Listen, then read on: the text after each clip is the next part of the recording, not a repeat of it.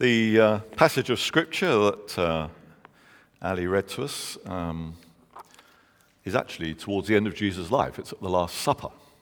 So these are some of the last words that he speaks, and they're relevant to us in a volatile world at the beginning of a new decade. They're relevant to us. In this world you will have trouble, but take heart. I have overcome the world. He has overcome the world through his resurrection and his resurrection life that is possible for all of us.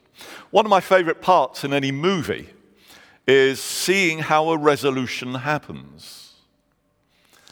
You want to see something that makes you say, yeah, this is a good outcome. Apollo 13, really good movie. And at the end, you kind of wonder, well, you know that they make it, but there's still that very clever tension that the director has put into that, and you're just waiting for the word from Armstrong just to come through the atmosphere, the word to say that, here we are. The final action, or in French they call it the denouement, the moment of resolution. Very important. So what does Jesus say to inspire his disciples as he's coming to the end of his life? In this world you will have trouble. Thanks, Jesus. We often associate that kind of trouble, though, with facing the difficult consequences of our own choices. But Jesus is not specifically talking about that kind of trouble. He is mainly talking about pressures from the world outside. Now, he uses a Greek word here, or we have a Greek word in this translation, I should rather say, which is that. Isn't that a lovely word? Not flip-flops. Say it to the person next to you. Say flipsis. Yeah, I could tell you were wanting to say it. I could hear a few S's here and there. It's a Greek word meaning a crushing weight, pressure, suffering from outside that makes you feel physically weighed down.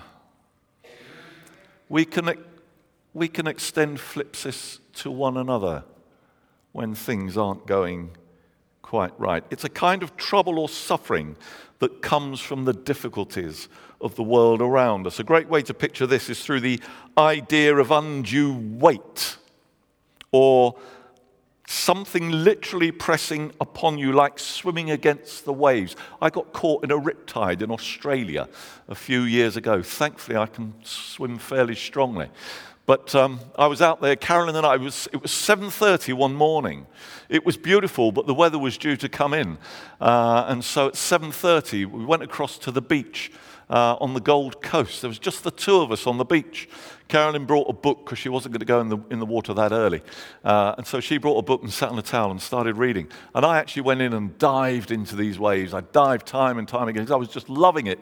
And then all of a sudden, without thinking, I realized that my feet could not touch the bottom. And I thought, the coast is getting further and further away. So I waved to Carolyn and she waved back. Thanks. But eventually I sort of remembered, in situations like that, you don't swim straight for the shortest point in the shore. You have to swim against the way the current is coming towards you. It may be a slightly longer swim, but it will be easier.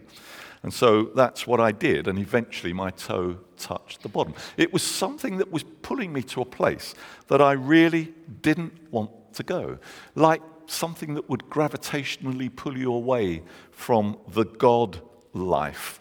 And if you follow Jesus for any length of time, you know this to be true. Work, peer pressures can weigh heavily and pull us towards all kinds of temptations or ambitions, sins which bring their own problems and will eventually take us out of our depth.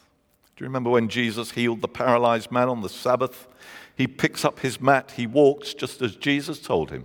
It's all great until the Pharisees turn up and berate him for breaking the Sabbath law. Life looks good until wham, there's flipsis. External pressure which caused inner turmoil, which was so sad. Peter gets out of the boat thinking his faith in Jesus thing is great, and he realizes he's put himself in the middle of a lake, in the middle of a storm where others have died, and he feels pressure and he sinks. That's flipsis. So what has this to do with being a life giver? Well, if we're to offer Christ's life, and here's a great word for Paul and for all who are soldiers, we need to get rid of the confusion that offering life, talking to people about Jesus, can only be done if our life is without trouble. When Jesus says that in this world we will have flipsis, he confronts us with the reality that not everything in life is going to go as we hope for this year. Not everything is going to turn out as expected. He insists that we start at a point of acknowledgement. But of course, he does not end it there. He doesn't just say, in this world you will have trouble. Praise the Lord, there is a resolution. Take heart, I have overcome the world.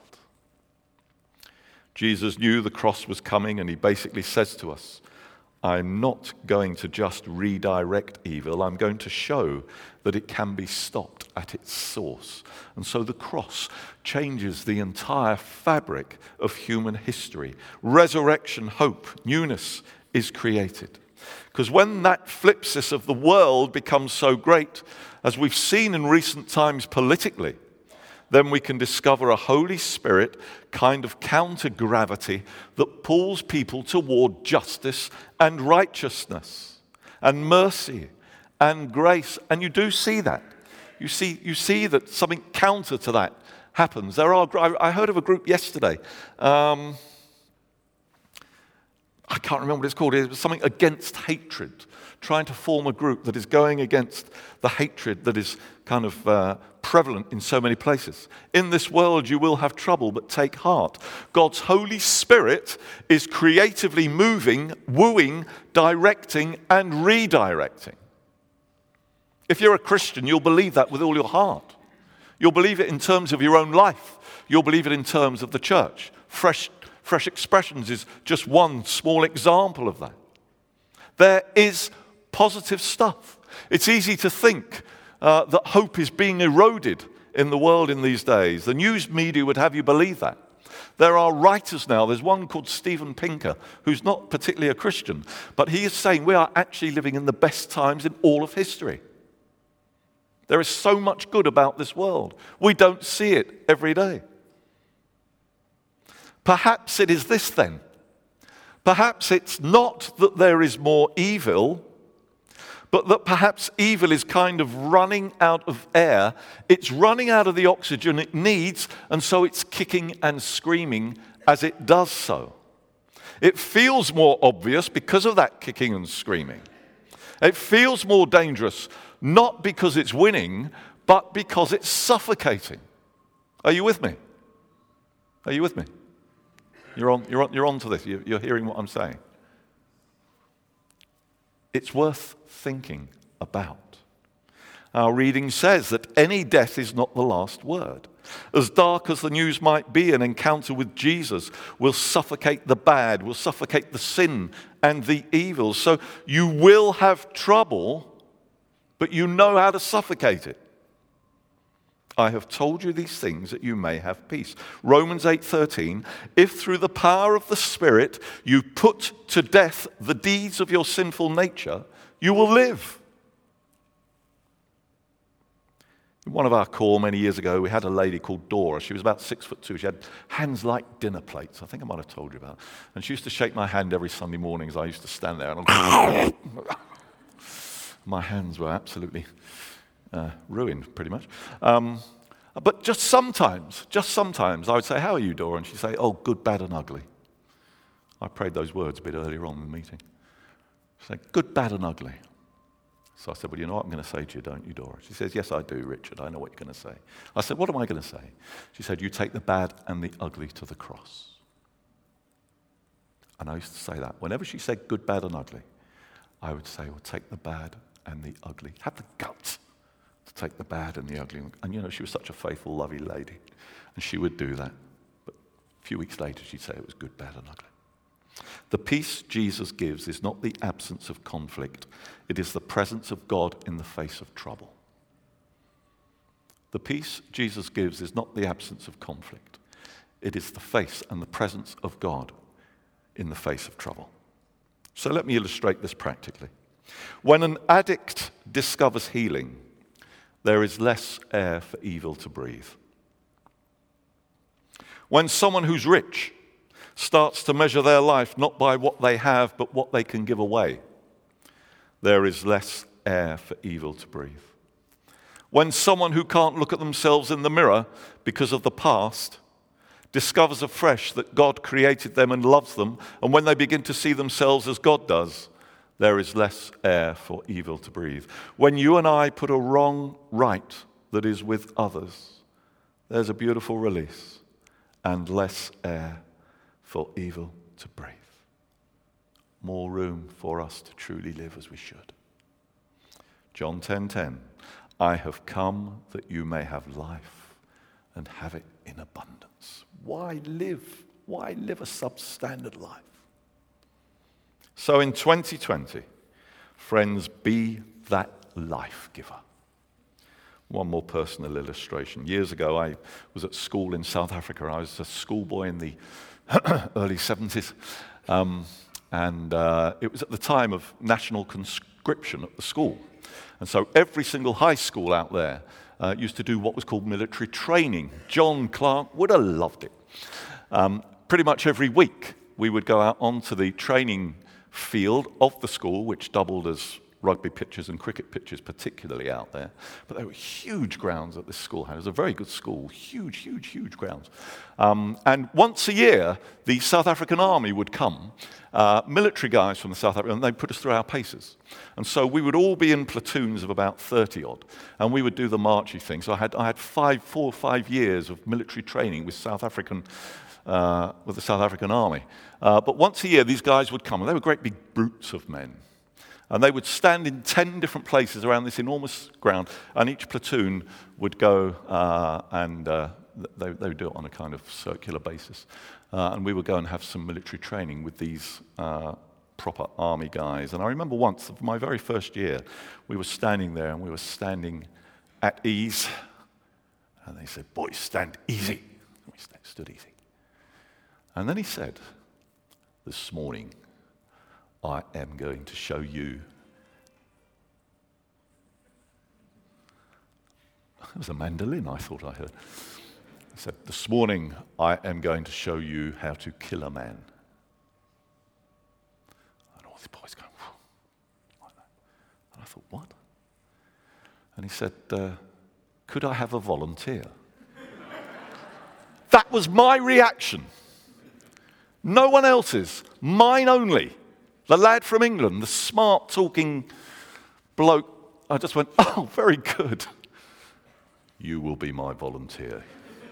Where are you from, boy? I'm from London, actually. Oh, you will be my volunteer. And before I knew it, I was face down on the ground with this enormous great knee sticking in my back and a couple of hands around my head.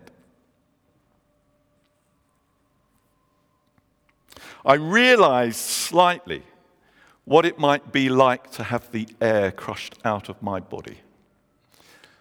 But you don't need to physically go through that experience to realize that life can be squeezed from you, because you can actually kill someone who's still living through unkindness, love, pride, silence, lack of love, that should be, barbed words, that kind of pride that doesn't stand down. I've counseled many people who feel dead inside because somebody else is killing them. Are you killing somebody, or are you being killed by somebody? Or both? Mother Teresa said, let no one come to you without leaving feeling better and happier. Be the living expression of God's kindness. In 2020, you may well experience what feels like life-crushing flipsis. It may feel like you're traveling against the current. All kinds of stuff may happen that will try and pull you away from God. But Christ's words assure you that you have Holy Spirit strength to squeeze the life out of something that is wrong in your life. Do not give in. And at the start of this year, I urge every one of you to put to death anything that is causing that. Don't we believe in the resolution of Calvary? Sometimes we have to summon the spiritual guts, the strength, the big humility to love someone we find it hard to love, to forgive someone or to be forgiven ourselves. How can we carry burdens alone and still be effective servants of Christ? We come here, we say these things, we sing these things. Mark on Thursday, at Thursday devotions at the Songster rehearsal, set out the challenge to live out the words that we sing, challenge to him, challenge to us. Great thing to do in the new year. Somebody has said that life-giving is releasing God's grace through surrendered obedience. And so we look at the cross. We acknowledge that Christ has overcome the world and secured the outcome. Amen? This means that we can step out in faith, offering God's love and Christ's life in a troubled world. Let's pray together.